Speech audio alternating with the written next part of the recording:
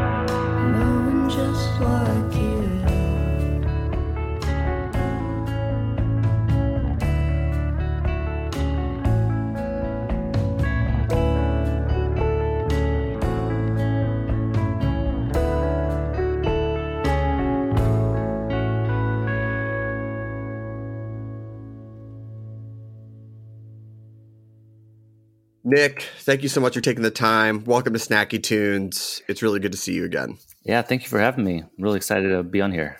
Yeah, I mean, I had to return the favor. You invited me to the issue release party, so, got to come on the show. Yeah, super blessed to have had that party and just like excited to see so many amazing faces show up for the magazine, including yours, and get to connect with so many people. So, yeah, I feel like coming from New York and now living in LA, the amount of people and who show up to a party, especially on a weeknight, is a real testament to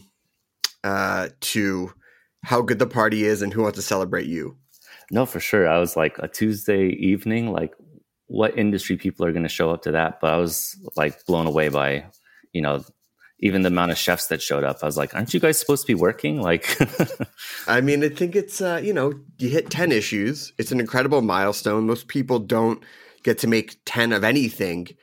How do you feel about hitting that mark? Yeah, it came quick. It took a long time, but it kind of was, yeah. It was kind of a nuts thing to kind of see them all lined up now. And, once I hit issue 9, I was like, all right, I have to make sure to do an issue 10 like soon. And then now I'm kind of like a little bit of a standstill where it's like, if I start 11, then I got to go to 20 or like that kind of thing. So yeah, no, I know. 10's a nice round number. I'd first heard about you because of your work as a pastry chef. Mm-hmm. Is that what brought you into the field? Is that what got you into food, the fine arts of pastry? Yeah, I mean, I right out of high school, went into culinary school for cooking, and wanted to become a great savory chef. Kind of quickly found that I was better at pastry, and that it was like a more interesting route to kind of go for me.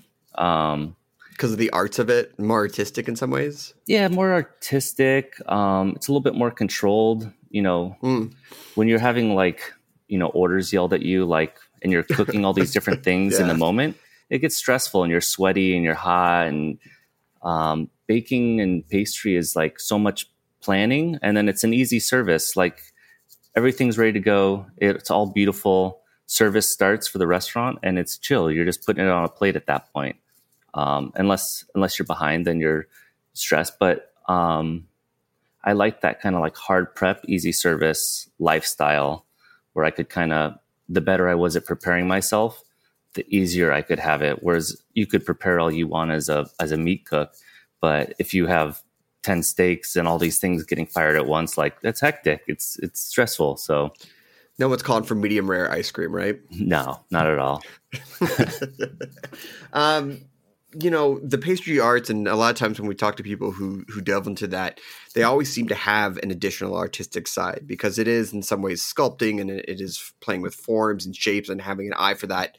No disregard to savory, but you just seem to find people who are like, I have other artistic pursuits outside of that. Was photography and art something that you were playing with on the side, or did it sort of come more into your life as you found pastry? Like growing up, my mom was very into making us do art projects. So we were doing a lot of painting, we used to build these calendars every year for our family that like we would cut out pictures that were taken throughout the year, and we'd make these little scenes where it'd be like grandpa's, sitting with hand-drawn bears that we drew in a forest kind of thing. Or it was weird, creative projects like that growing up. And I was really into drawing and painting all throughout high school, and really got into cooking, thinking that cooking was this artistic outlet, that I was going to be creative and doing these beautiful things, not knowing the realistics of the industry and how hard it is and how, uncreative it is for anyone that isn't the chef. Well, especially in the kitchens you worked at, which were Michelin star chefs with big names, like it's, I don't want to say singular in vision, but it's definitely a top-down sort of creative approach. Yeah, and those are the type of restaurants that are doing the most beautiful, artful food. So it's like the food I want to be cooking someday. And then once I got into that kind of level of cooking, there's like it's hard to go back down. It's hard to do something casual once you're like in that very intense, like clean, all the discipline in the kitchen. Like it's hard to go back and like kind of grunge it out. So once I really got into fine dining, it was like, how do I keep going up? How do I keep leveling up and getting to better places, becoming a better chef? Like, yeah, to the point where it's like, I still have ambitions where I want to be one of the best pastry chefs in the country, or at least known to be one of the best pastry chefs in the country. Like all those kind of goals are still like in me, even though I do the magazine, which is definitely a side thing. But I mean, sometimes, oh, sorry, go on. I was just going to say that the photography really started as like a way for me to up my Instagram game. And get featured in, there was a magazine I wanted to be in, and they wanted me to supply my own photos. And for some reason, I thought renting a camera would be easier than hiring a photographer. So you're not wrong. You're not wrong, especially if you have the vision of what you want it to be and you have an eye for it. Sometimes telling someone your vision is, you're like, no, man, just give me the camera. Please just give me the camera. For sure. And I think just like the magazine, like photography was the same, where I was thinking like, this can't be that hard. I can figure it out. And that's really like all these weird creative things that I'm doing with the magazine. It's all like things that initially I think, oh, this is going to be easy, and I'm just going to like figure it out as I go. And it's way harder. And, you know, I mean, look, it's one thing to have this idea that you're going to get a camera and you'll shoot some stuff for Instagram and you'll submit. It's a whole other thing to put any project together, let alone a print magazine, which you started, 5 years ago, 6 years ago? Yeah. Especially I think print is having a rebirth a little bit, but back then print was sort of like, you needed money, you needed big advertisers and things like that. Mm-hmm. How did it go from a daydream to reality? I mean, I had been working at a restaurant called Qua. Shout out San Francisco. Yeah. And I couldn't think of like the next step for me cooking wise. Like I was pretty tired because I'd done about like 5.5 years there.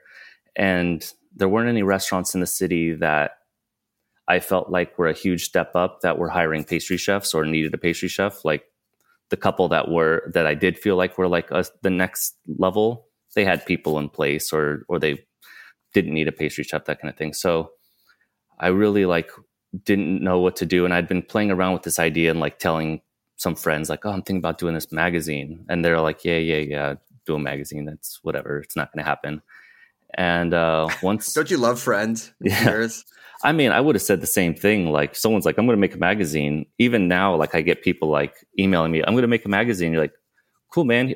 Ask me any questions you want, but like, sure. I doubt it's happening. So I hear the same thing about podcasts. People are getting into podcasting. I'm like, I'm an open resource, whatever you want. Number one thing is consistency as best you can. Mm-hmm. Outside of that, good luck. Yeah. But the moment I really felt like I had to like go through with the magazine was once chefs started sending me stuff and they were, people were putting in time to give me content.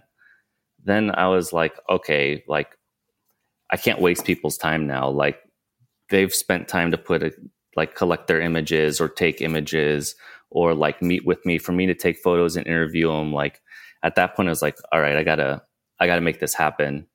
And then it was a lot of trial and error and learning and asking questions. And yeah. How did you curate those first few chefs? Was it all friends? Was it people that you liked in the industry? Was there anyone who you had always wanted to talk to and said, oh, no, I have a reason to talk to you? It was pretty much all friends. And I did a lot of the magazine myself. Like I did like some little sections on like custards and kuzu starch and stuff that were just me trying to fill pages. Sure. Sure.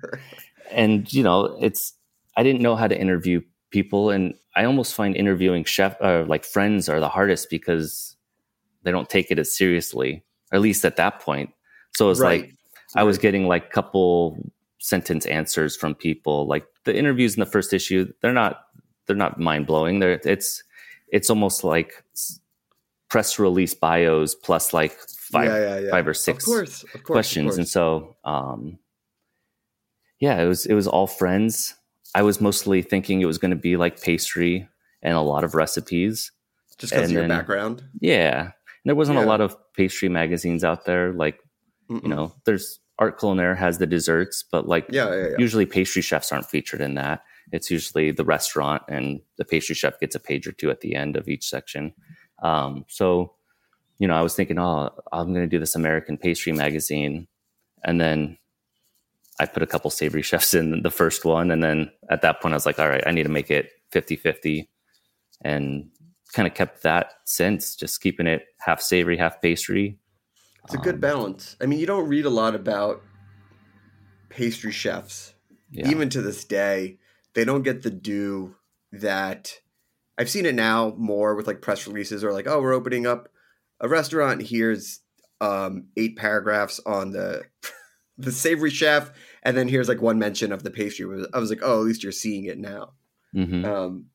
But it's good to see it. I mean, it's interesting. It's such a different mental approach to recipes and cooking and being part of a team. It's really great to read those stories as well. It's a good balance. Yeah, I always kind of wanted to give a good portion of the magazine to pastry, just because, like, being a pastry chef, it's not really featured that much. Like, it's always like maybe your dessert picture gets included in an article, but the chef is attached to it, and like or maybe like your name maybe gets mentioned. And so, other than like a couple big dog pastry chefs that you like knew in New York or San Francisco that were like Goldfarb, Dominique Gonçalves, like exactly, Alex Toothache and Toothache, so like there were so few pastry chefs being highlighted that was also a big part of me wanting to kind of give them a lot of space. Like, pastry chefs get the same amount of pages as a savory chef in the magazine.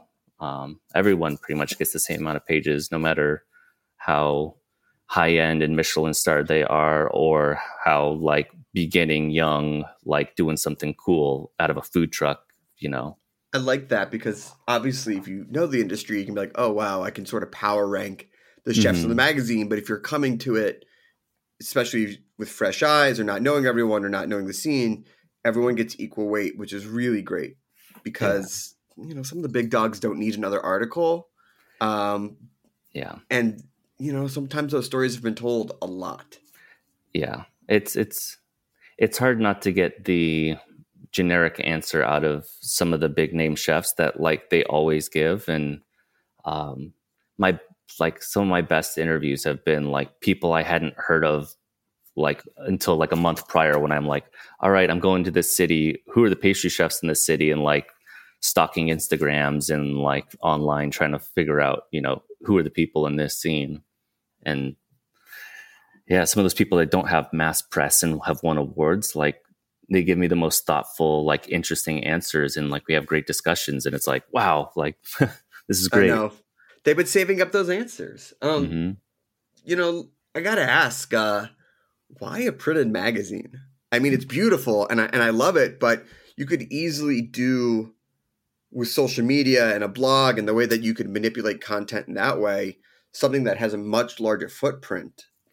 Yeah. I mean, I had the idea for magazine, and I kind of thought about digital, but to me, like a digital magazine isn't a magazine to me. It's a blog. It's just, it doesn't like nothing wrong with that. No, not at all. But I wanted something that felt real, that felt like tangible, that you could hold, like seeing a picture of like a dish of mine on somebody's website is one thing versus like holding it in your hands and like being able to show people. Like, I don't know, it's something more special to me about that. And cooks and chefs love to collect cookbooks and magazines and all that. Like, so many chefs have, as many of the lucky peaches that they've been able to collect, and they're always on the search for their missing ones, all that kind of thing. I got some holes and I got a stack. Yeah. And so for me with the magazine, I was like, I want something real. I think there was also, I don't think I knew it at first, but like once I put out the first one, really kind of thinking about, in cooking, you're creating and it's eaten every night and destroyed, and you start over fresh.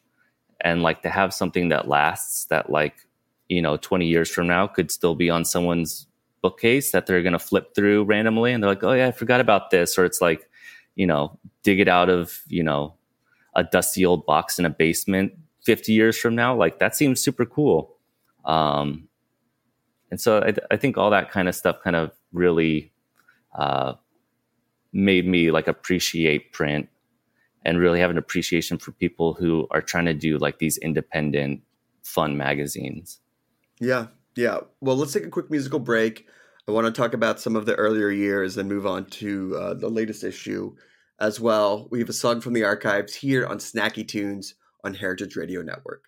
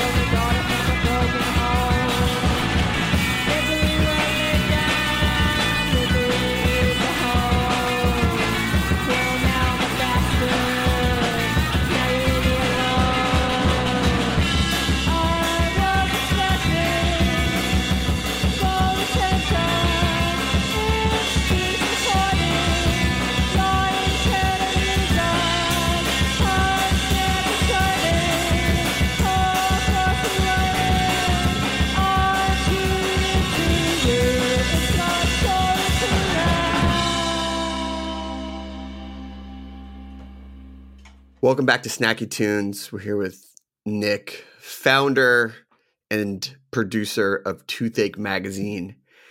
And right before the break, you talked about something, which is the inevitable destruction of the art of the dishes they create every night, and having a journal or something physical that reminds us of it. And it is fun to go back every once in a while and be like, oh yeah, I forgot about how big that dish was. Like, oh my God, like this was such a moment. When you're curating the chefs and the dishes for the magazine, are you trying to find stuff that's a little bit evergreen, or are you trying to find stuff that's like of the moment? Definitely evergreen. I think, some of the daily topics can creep their way in, whether it's, the politics or even just like talking about current food trends, that kind of thing. I usually don't ask like, what's the new trend? Because like that's the worst question to get asked as a chef, because you're like, I don't know. I don't want to be doing the new trend. But I try to keep things evergreen, try to keep things, so that anyone can flip back and it'll make sense. Maybe the food will be dated at some point, but at least you'll be getting their thoughts in that moment. And I think that's interesting. Yeah.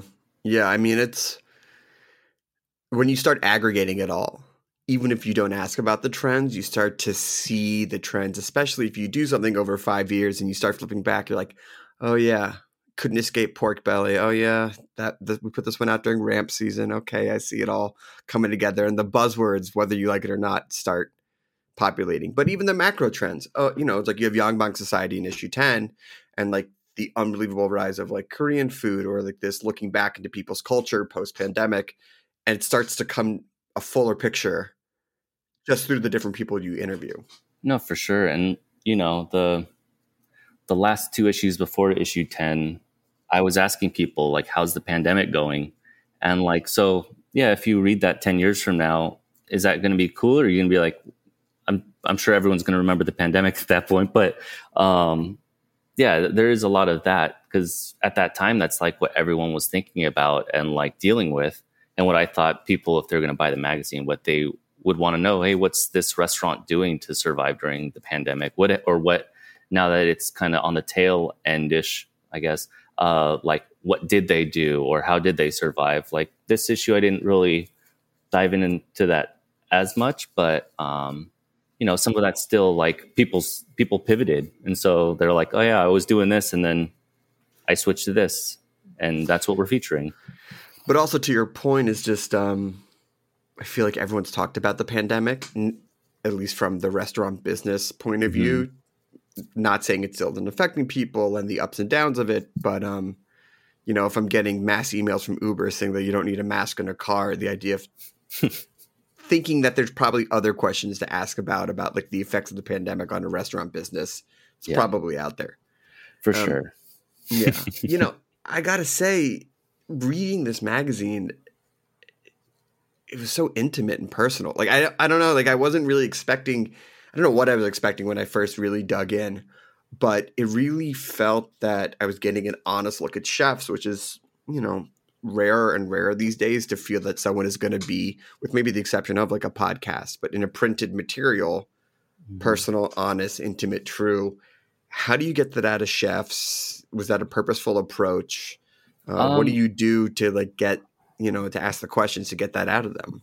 Yeah. So more recently in the past couple of years, I've tried to lean into more of the fact that I'm a pastry chef. I always had the magazine as like, oh, it's for chefs by chefs, but like really what can I bring to the table to make something unique as a chef interviewing chefs? It's like making them as comfortable as possible.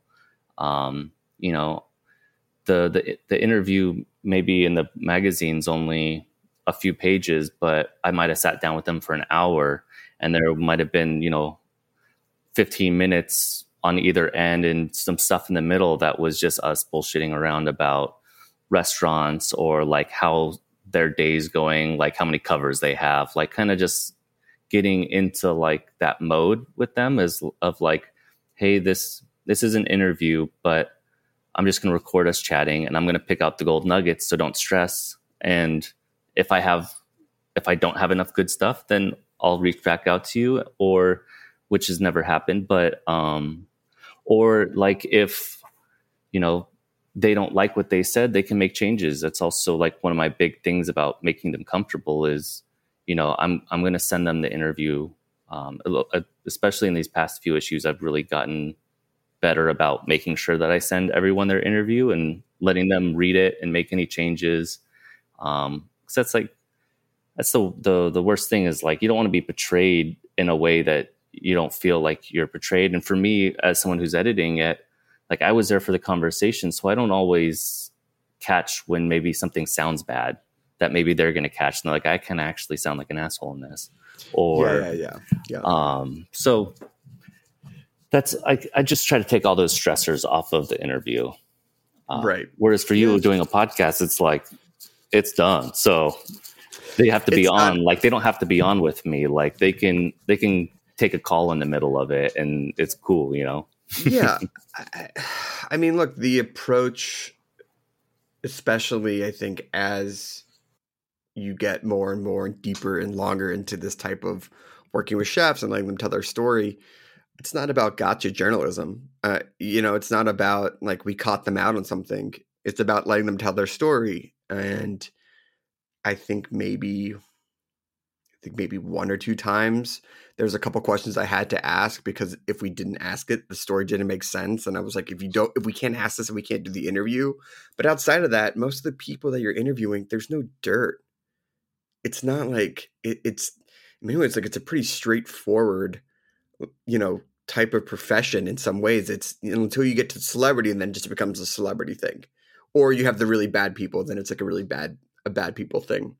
But being able to, you do the magazine yourself, right? It's all you who shoots it and interviews and edits it. That does give you that freedom to present it the way that you want to present. But how do you go about that process? Where do you start? Is it picking the chefs? Is it picking a theme?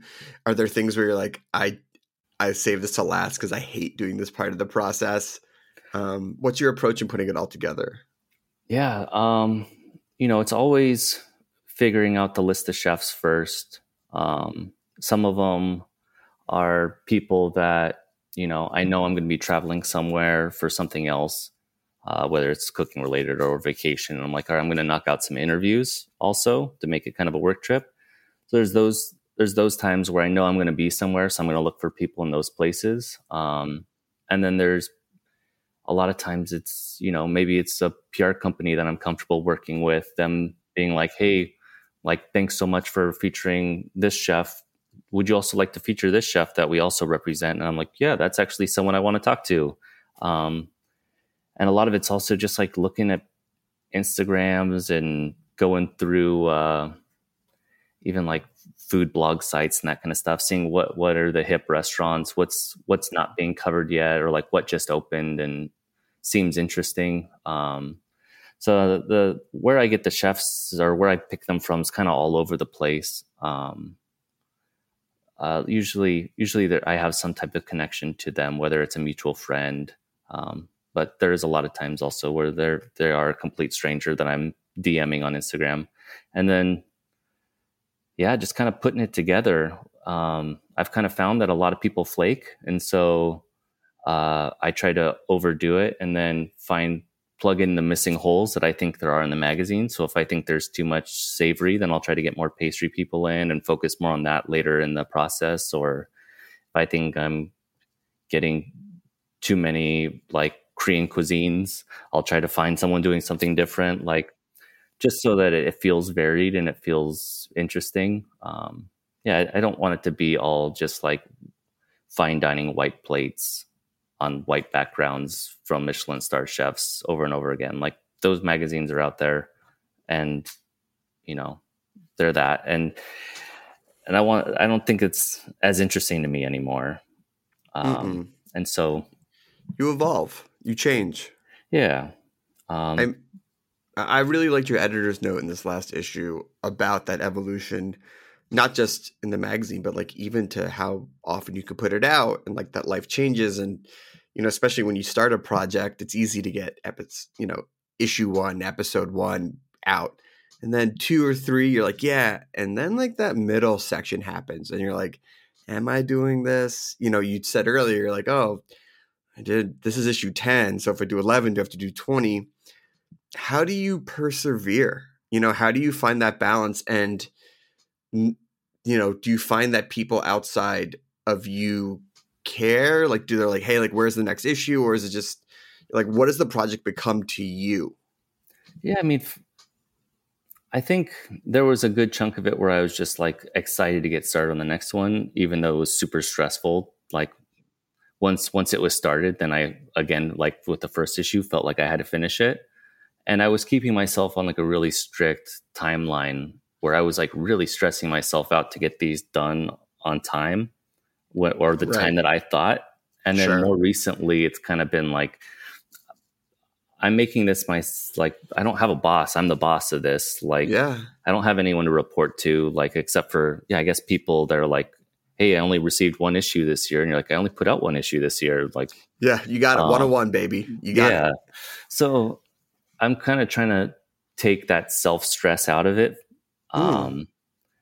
And kind of do them as I feel like I have time, especially, 10 issues in, I've realized it's not like a business that makes a lot of money. Like it breaks even. And so it is hard to like have a bunch of added stress thrown on my plate if it's just a hobby, kind of like it is like a very put together magazine at this point where people thinks it's like a team behind it, but it's just me. And it does feel like a hobby now. Like I'm not making money. I'm not paying myself. So like, what's the extra stress? And so, I'm trying to convince myself to be more relaxed about it and put them out a little bit less, on a strict timeline. I do have a baby on the way. Thank you. So, priorities might change. And that was a lot of that editor's note trying to say it, but not say it as like, I got stuff coming up that, when I'm not sleeping because of a baby, am I really going to want to think about putting together this magazine right now? So I don't want to promise people anything. And I don't want to, say like exactly this is going to continue on 2 issues a year for forever. It's like, I don't know when I'm going to do the next one, but I'll do it when I feel like I can and that I think I can put together something great. Yeah. And I don't think there's anything wrong with that. I think so many people have ideas that don't even get started. And you've done 10 beautiful issues, and you've shared a lot of stories. And the great thing about it being physical is that there's still this idea that people can discover it. A shop has issue 3, 7, and 9 on the shelf somewhere. And you're like, oh, what's this? What were these stories? What were these interviews? Yeah. So, I mean, I still get sales like on my website where I look and I'm like, oh, someone just bought one of every issue that's still in stock on like that I still have copies of. And you're like, cool, someone definitely just discovered this and now they have a lot of reading ahead of them. But that's always cool. Or I meet people just in person where they're like, you have a magazine? I'm like, yeah, it's called Toothache. And I'm like, never heard of it. I'm like, check it out. And then I see them later and they're like, oh, it's awesome. And you're like, cool. It's cool.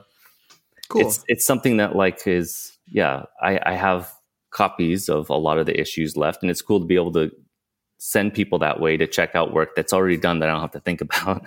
Which I appreciated. Thank you so much for the issues. Yeah. Well, listen, congratulations. If people want to check out the magazine or follow along on Instagram, where can they go? Where can they discover? And also pick up some very cool merch. Yeah. As well. Toothachemagazine.com. It's got all the available issues that aren't sold out on there. That's all of them except for issue 1 and 4 and merch and all that. And then Instagram is toothache_mag. Awesome. Yeah. Well, listen, congratulations. It really is beautiful. And if anyone's looking for some really great interviews and also to see how to put a magazine together as a solo venture, I can't recommend Toothache more than enough. Yeah. You want to make a magazine, shoot me an email. I'll tell you all about it. Tell you all about it. There's you no probably secrets. Won't want to do it. Yeah. I think a lot of people, I even myself, I was like, oh, maybe I'll do a magazine. And then I was like, I don't want to do a magazine. It's a lot. Well, listen, Nick, thank you so much. We have a song from the archives and then a live performance here on Snacky Tunes on Heritage Radio Network.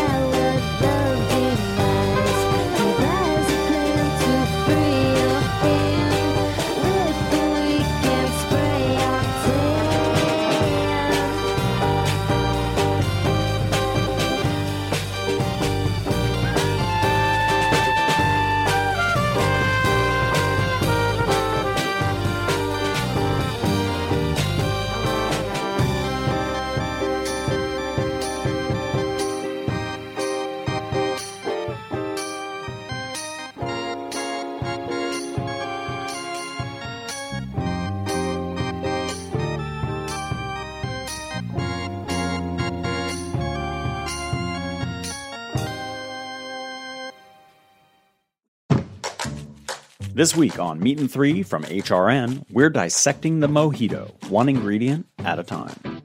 Because it's fizzy water and it's different to other waters we've seen, it must cure something. I actually hadn't heard that Sir Francis Drake story before, but it was so typical it had me rolling my eyes over here. There was no other substance around where you could get so much booze per book. Tune in to Meat and Three wherever you get your podcasts. Kendall and Blair of Why Bonnie, thank you so much for taking the time to chat with us at Snacky Tunes. Welcome to the show. Thanks. Thanks for having us. Yeah, it's so great to have you. I myself have lived in Austin and Brooklyn, and so it's always great to meet other people who have that same residency history in their life. Yeah, a fellow traveler. It's definitely a transplant. It's definitely a pipeline, it feels like. Oh, it was. I used to see, I don't know if they still have the shirts, but it was, the I Heart New York shirts, but instead of the heart, it was the outline of Texas. Yeah. Which I thought. I haven't seen that. Which I thought of like, there must be enough people to necessitate that shirt who make the move back and forth between New York and Texas. But look, let's not bury the lead. Congratulations. First album, 90 in November, which does remind me of living in Texas. How's it feel to have, it's been out for about a month now. Like, how's it feel to have your album out in the world? Feels good. Yeah, I was, the other day, I like to rehearse, like I sing in the car to practice my vocal parts when we perform live. And knee jerk was like, I need to go to the SoundCloud, like secret link. Forgot, but it's fully out. Just go right to Spotify or wherever you stream your music. Exactly. Right. Obviously a debut, some people say you spend your whole life writing those first tracks. What sort of culmination did you feel to have the first album out? Is there memories from different parts of your life that have all come together to put this batch of songs in one place? Yeah, it definitely feels like this is a culmination of all of our like past experiences. Kendall and I grew up together in Houston, and a lot of the songs and the imagery that is throughout the album is inspired by our experiences there. And I think it's nice to have the first album kind of be about our past and our roots, and then now we can move forward. The journey with the album too, we had what we thought was going to be the record right before like March 2020, before we released Voice Box. And that greatly evolved. I'd say like every single song is different that we ended up going with.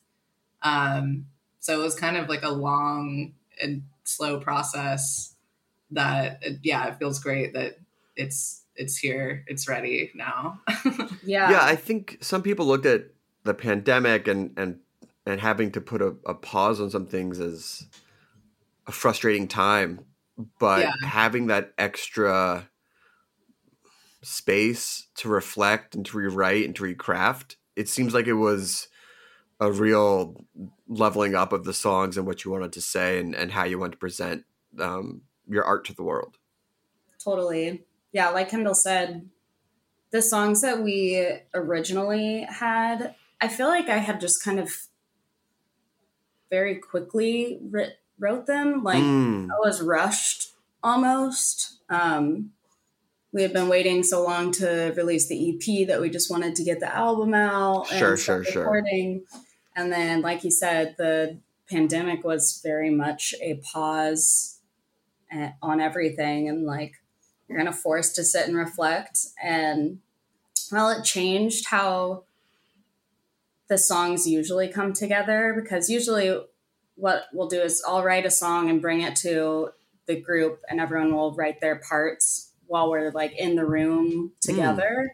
But this way it was like, I wrote a song, recorded it on GarageBand and sent out a demo to everyone, and everyone like wrote their parts alone separately. And that was a new experience.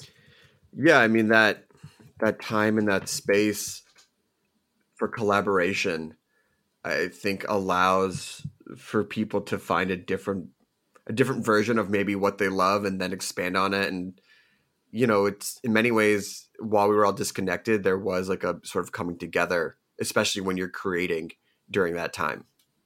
Yeah. Yeah, for sure. I know that, you know, you lived in Houston and Austin and Brooklyn, and we were chatting a little bit before about how there seems to be this pipeline, but I've always found it interesting because it seems like such like this weird juxtaposition of like Texas being so expansive and dreamy and sometimes and huge and like nothing. And then you go to Brooklyn and it's so packed and kinetic. What did you like about that opposite? Like, how does that inspire you? Yeah, well, just to set the foreground, Kendall is still living here in Austin. Mm-hmm. Yes, the last remaining. The last hold. I mean, did you want to shout out your 787 area code? Oh yeah, it is one of those. Yeah. We'll leave the last two digits. We'll leave the last two digits off. This is her address. Yeah. So you're the last holdout in Texas, and is everyone back in New York? Yeah, in Brooklyn.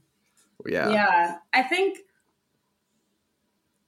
the move to Brooklyn was really inspiring for me as an artist, just because there are so many artists there that you're exposed to new sounds and new ways of life that you don't really interact with that much in Austin. The music scene here, while it's awesome and really supportive and vibrant, it's pretty small. And so you kind of just start like running in the same circles. Sure. And it was a shock to the system, but also a nice like kick in the ass too. Be surrounded by like new things and new art inputs. Yeah. I mean, I've now lived in Austin about 11 years, and I think you were here like 5 or 6. I was here 4. 4. Well, a lifetime, an era, if you will. Yeah. And we were playing a lot of shows when everyone was still in Austin, like once a week at one point. Yeah. Wow. And which was good, great experience, but it did like get to the point where, you know, we kind of felt like we extracted, you know, what in that moment was happening with the Austin music scene for sure. And New York has definitely expanded that horizon, I guess. Yeah. I love New York. I love visiting and staying, and eventually I will be there. But I love it for just how chaotic it is. It's like the chaotic and like anonymous nature of it. You can be whatever you want there. Right. Yeah.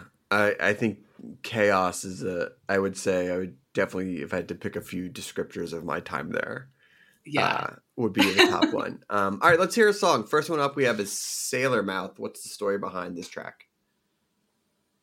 This was probably the first song that was rewritten for the album.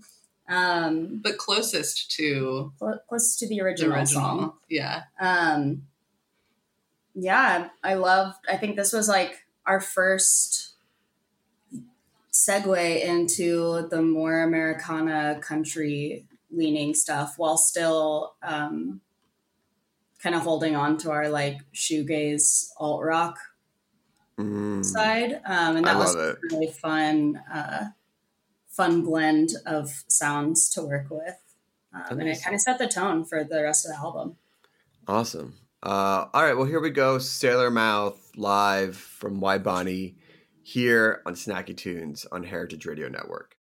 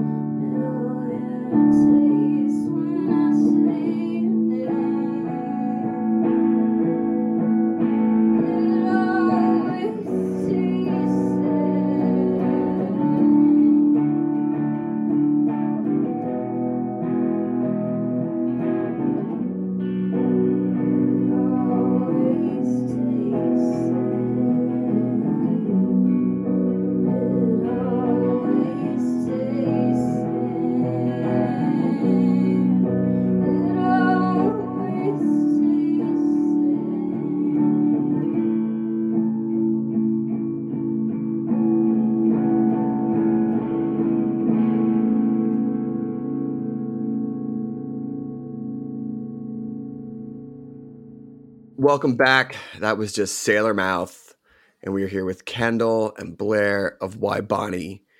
And so I know that the majority of you were living in Brooklyn and writing and collaborating, but you are adamant about recording the album in Texas.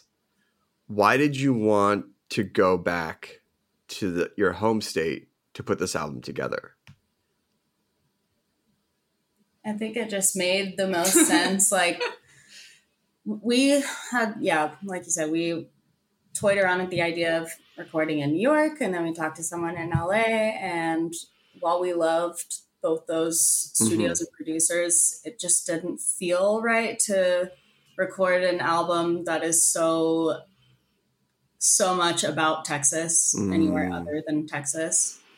Yeah, and the Tommy Reed, who we recorded with at Lazy Bones, he, like, you know, it fit more with the songs and how they evolved, whereas the original, like, 10 that we were working with were a bit more shoegazy, like, synthy type songs, and they evolved into this. We brought in the acoustic piano for the first time, and so forth. And so now I perform with the stage piano. But yeah, it just made sense financially. And, you know, Tommy has worked with his younger sister Hannah in Lamelda, and that was an album that we all really revered. And it was great. Also, we hadn't seen each other since the pandemic when we got together. Yeah. And that was like just a very fun and wild time. Yeah. Restorative. We were out there. We were lucky enough to be out there for 2 weeks, and it was like we're talking middle of nowhere, like cow fields, nothing around you. Yeah, I mean, I feel that the video really captured the reason and expanse of like what you're doing out there for 90 November. And just being like, yeah, I too would like to hang out in a barn and feed cows and look at the stars, especially after being, I don't want to say like cooped up, but like after being in any sort of city location, like, yeah, great. My friends were creating art and we're just out here.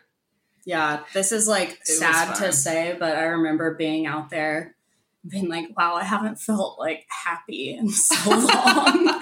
This is like the first time I've felt happy, honestly, or like comfortable and like fulfilled. I don't think that's sad to say. I think a lot of people was just felt this pressure and this doom, especially if you wanted to create something that wasn't immediately, look, it's awful, like it's tragic, we're still living through COVID and whatever, everything else. And then at some point you're like, how much is that on my shoulders? Am I allowed to create? Am I allowed to like make my art? And so to find like a little slice of freedom in heaven and the permission to let yourself be happy is like, could be a weird feeling. Yeah. And it even like after, it was a very slow and like fluid process as well. Very like forgiving and supportive. And a lot of the writing kind of came together as we were in the studio. We were there for 2 weeks and we tracked in like less than a week. So we had all this time to kind of, you know, fine tune and rewrite or whatever. And that was conducive to the happiness we were experiencing. Yeah. It was a very positive, overall, just wonderful time. Yeah. I mean, also an interesting time to be in Texas, given all the shenanigans, which is the nicest way to put what the government has been pulling. Yeah. How do you, I mean, it's like, it's tough because I love parts of Texas. Like I love some of my favorite people are there. Some of my favorite food is there, but like, it is tough to wrestle with like sometimes the idea of Texas, which can be complicated. How do you balance that of being like, hey, like this is where I'm from. This is like the state that birthed me and made me, but like there are some bad things going on. Definitely. And I think that's for all Texans, just a really, at least the Texans that have a good head on their shoulders. Yes. I think some Texans are like, we are moving in the perfect direction. Yeah. Sadly. Thank you, Abbott. Thank you, everyone. Keep at it. Right. Which is sad.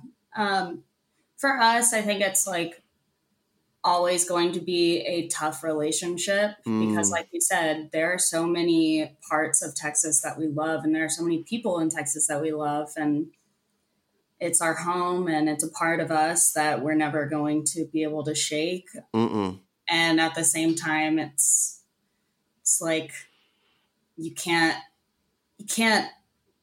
accept what's going on, and you want to believe that the good fight is still being fought. But yeah, it's complicated. And I think that really ties into a lot of the themes on the album too, where it's like the idea of home is complicated and it's not like always pretty and it's not clear cut, and it's kind of very much how I feel about Texas in general. Yeah, it with everything that's been going on, I would say it's definitely been overwhelming existentially.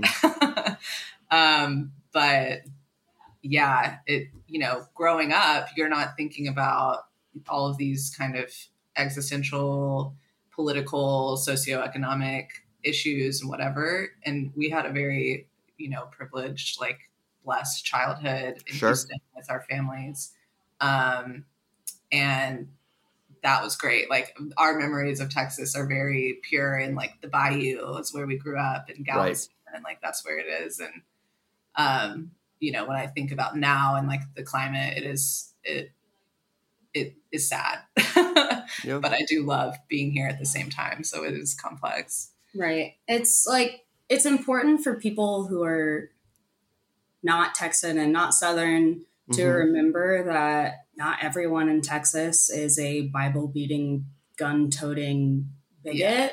And that there are still people here who are, like I said, fighting the good fight and want to see a change. And I think that those people deserve the utmost respect.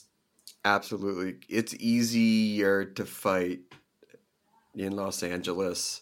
Yeah. When you know where the wind is going to blow versus seeing someone like Beto out again and being like, is this Sisyphusian? Like, is he just going to pour all this in to get beaten down again? Because people are like, we need, you know, abortion rights or lack thereof, no matter if he's right or not. It's tougher to be in some place like Texas and say like, I have these different thoughts than the government and the people that surround me. Yeah. All right. Well, on that note, let's hear a song. Hot Car is up next. What are we going to hear? What's the story behind it? This song's definitely the contrast song on the album. It's not so much of doesn't have like a sunny disposition like a lot of the songs on the album do. It's more like contemplative and somber and supposed to evoke feelings of isolation and introspection. Yeah. This is my favorite one also. All right, we can get into the psychology of this being the contrast song and this being your favorite one right after we hear this live. But Hot Car, Why Bonnie on Snacky Tunes here on Heritage Radio Network.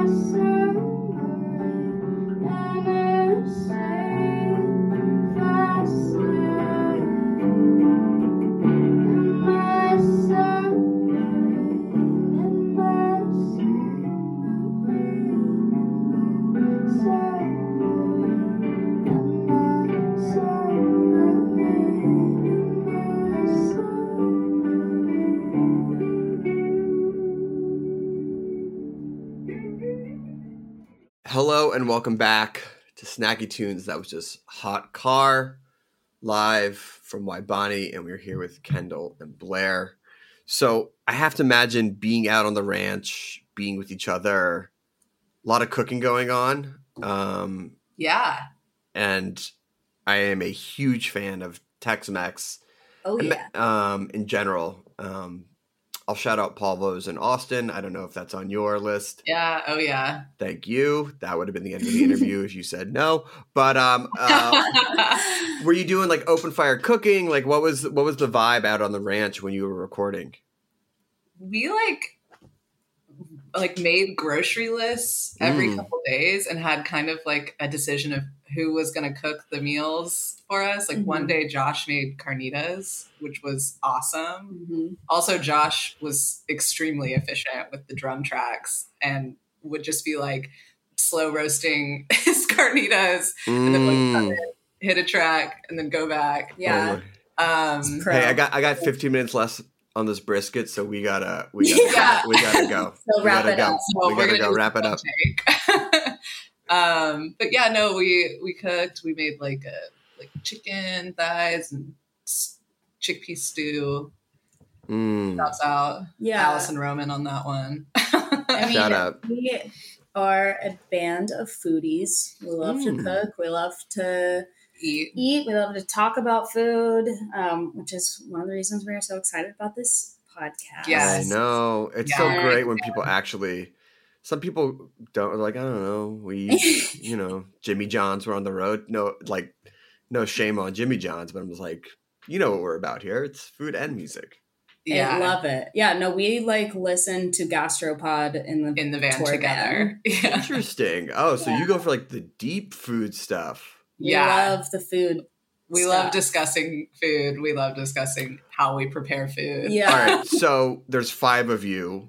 There's no way you can all agree on food all the time. When you're on the road, what is the process of picking like where you're going to eat? Like, is there someone who's like, this is what we're doing? I've done the research.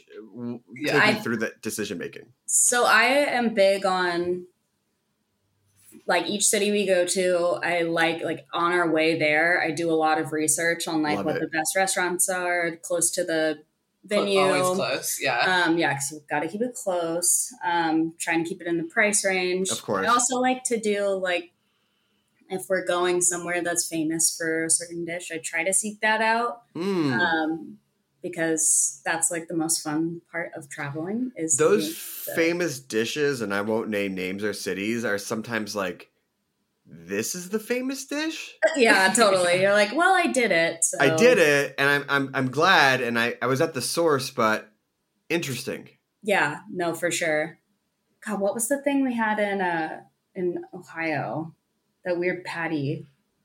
That weird meat patty. The German Geta. At a diner, we had Geta. I'm not familiar with Geta. G-U-E-T-T-A? G-U-E-T-T-A? It was like a meat patty. Like David Guetta. It's like David Guetta. Yeah, like David Guetta. David Guetta's meat patty. When that meat patty drops, ooh. Ooh. Yeah, it's like, it comes from, I want to say Germany. Yeah. But it's like cornmeal and corned beef or something. Yeah, like oats. It was a way that like peasants stretched the sure. how much meat they had to cheapen. I mean, like I grew up with Scrapple in Philadelphia, which is like a buy meat product that is that's sort of like fried on the griddle. Yeah, and it's the same thing. If you don't grow up with those flavors and that texture, and you're like, I like it from birth, I could see why people are like, no, thank you. I think we ate it like at a what is that diner called? God, Big Boy. It was Big Boy. Is that what they're called? Oh, Big Boy. Yeah. We ate it at one of those. Yeah. And when we asked, they were like, what do you mean you don't know what this is? And we were like, okay, I'm sorry. Sorry. Are you familiar with migas? Do you know what those are? Yeah. Right. You know? They were having a Geta festival during the time we were rolling through. Oh, man. Yeah. All right. Hey, again, no shade or shame on the individual culinary practices. That's what makes the world go round. But some of them are just are like, I just not my vibe. Right. I mean, not to put us on a high horse, we eat a lot of Taco Bell. Sure. Yeah, a lot. Like a lot. It's my preferred when we're on the road. Yeah. Interesting. It's there's only X amount of consistent options when you're on the road and you're on a budget. Yeah, and Wawa is a great one too. Let's just take a minute, and I doff my cap to you for the Wawa reference, because that is my number one jam. My wife is also from Philly. It's an oasis. And we will land at the airport and go straight to Wawa. Yeah. Yeah. And it's, look, I've been going there pre electronic sandwich ordering system. That was always a roll of the dice. Dang. But now it's really tapped in. You really just can just go in and just get the perfect, shorty or that you want.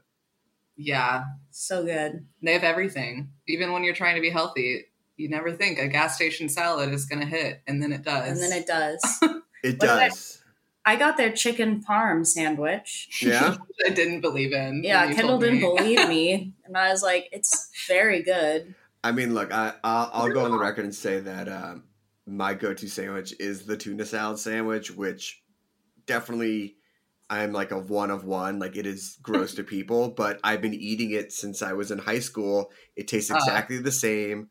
I love it. And I just go, give me double scoops.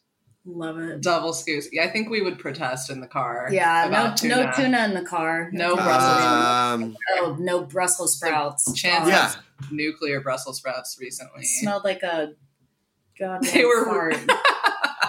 Yeah. No. I would respect if I was in van life that it had to be either consumed hastily outside of the van, or I would have to go with like a turkey alt order or something like that. Yeah. You got to be considerate of your fellow bandmates. I mean, not that fast food doesn't have a strong aroma, but I know the tuna fish is.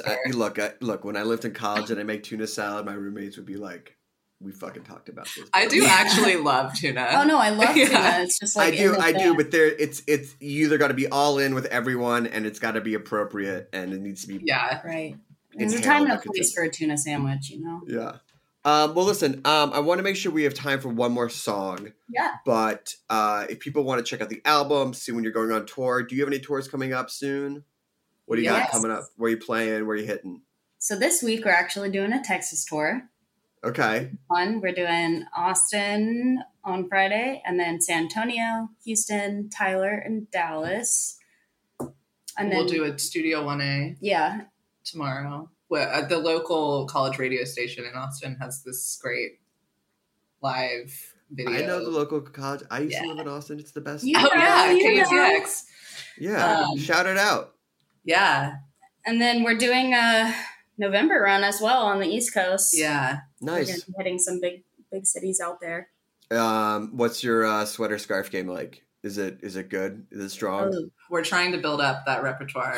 Yeah, Kendall and I actually just bought the same trench coat. So we're gonna walk in looking like the Botsy twins. Just head over to Prototype and they'll sort you. I'm sure. The vintage store. Vintage store. You know it. In Austin? Oh yeah. South Congress. Oh. Yeah, South Congress. Yes. I guess I really didn't go to South Congress a lot when I lived here. It's like they're the best. Shout out to Audrey and Emily. They have great selections. You can look fresh on tour. They do. They do have great selection at Prototype, I've got to say. Well, and if people want to check out the album or follow along on social, where can they go? Oh, sorry. We're everywhere. You can follow us on Instagram. We're probably most active on Instagram. Our album's out on Spotify, Tidal, Apple YouTube, Apple Music, anywhere you get your streaming on the internet. You can find us on the internet. We're ybonnie.com. It's very easy. Super easy. All right, so this last track we have is Superhero. My superhero of the week is the founder of Patagonia, but that's my personal message. But what is the story behind this song?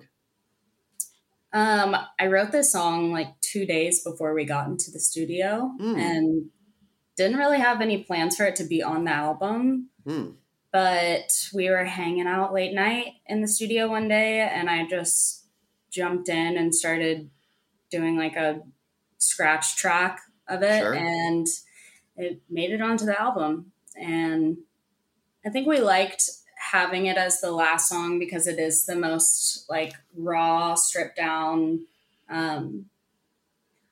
like vulnerable sounding song, both sonically and lyrically. And wanted to end the album on a positive note, which I think it has. I like that. It, like when we were rehearsing in Austin, and it was like, we were all like, where's Blair? Why is she taking so long to pack up her stuff? And she was writing that song. And it was only like 20 minutes or something. We were all hanging out in the parking lot. And I was like, we have to go. She's like, 1 second. And then came out and had written Superhero. Always waiting on Blair. I'm writing a hit. I'm writing hits. You can pack the van. Inspiration has struck. Inspiration has struck.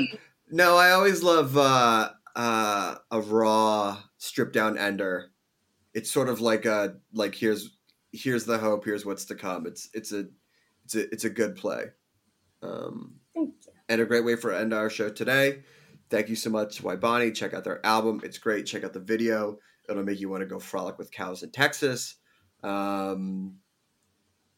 we go. Superhero, Waibani, live on Saki Tunes on Heritage Radio Network. We will see you next time.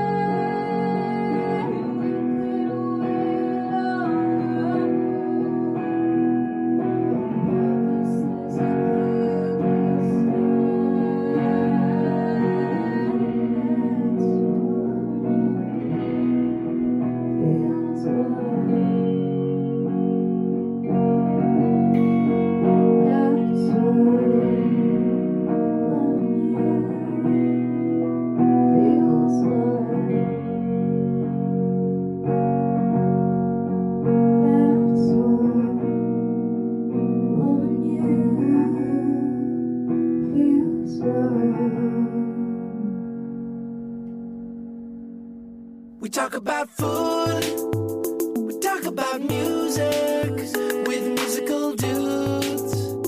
Finger on the pulse, snacky tunes. Snacky Tunes is powered by Simplecast. Thanks for listening to Heritage Radio Network, food radio supported by you. Keep in touch at heritageradionetwork.org/subscribe.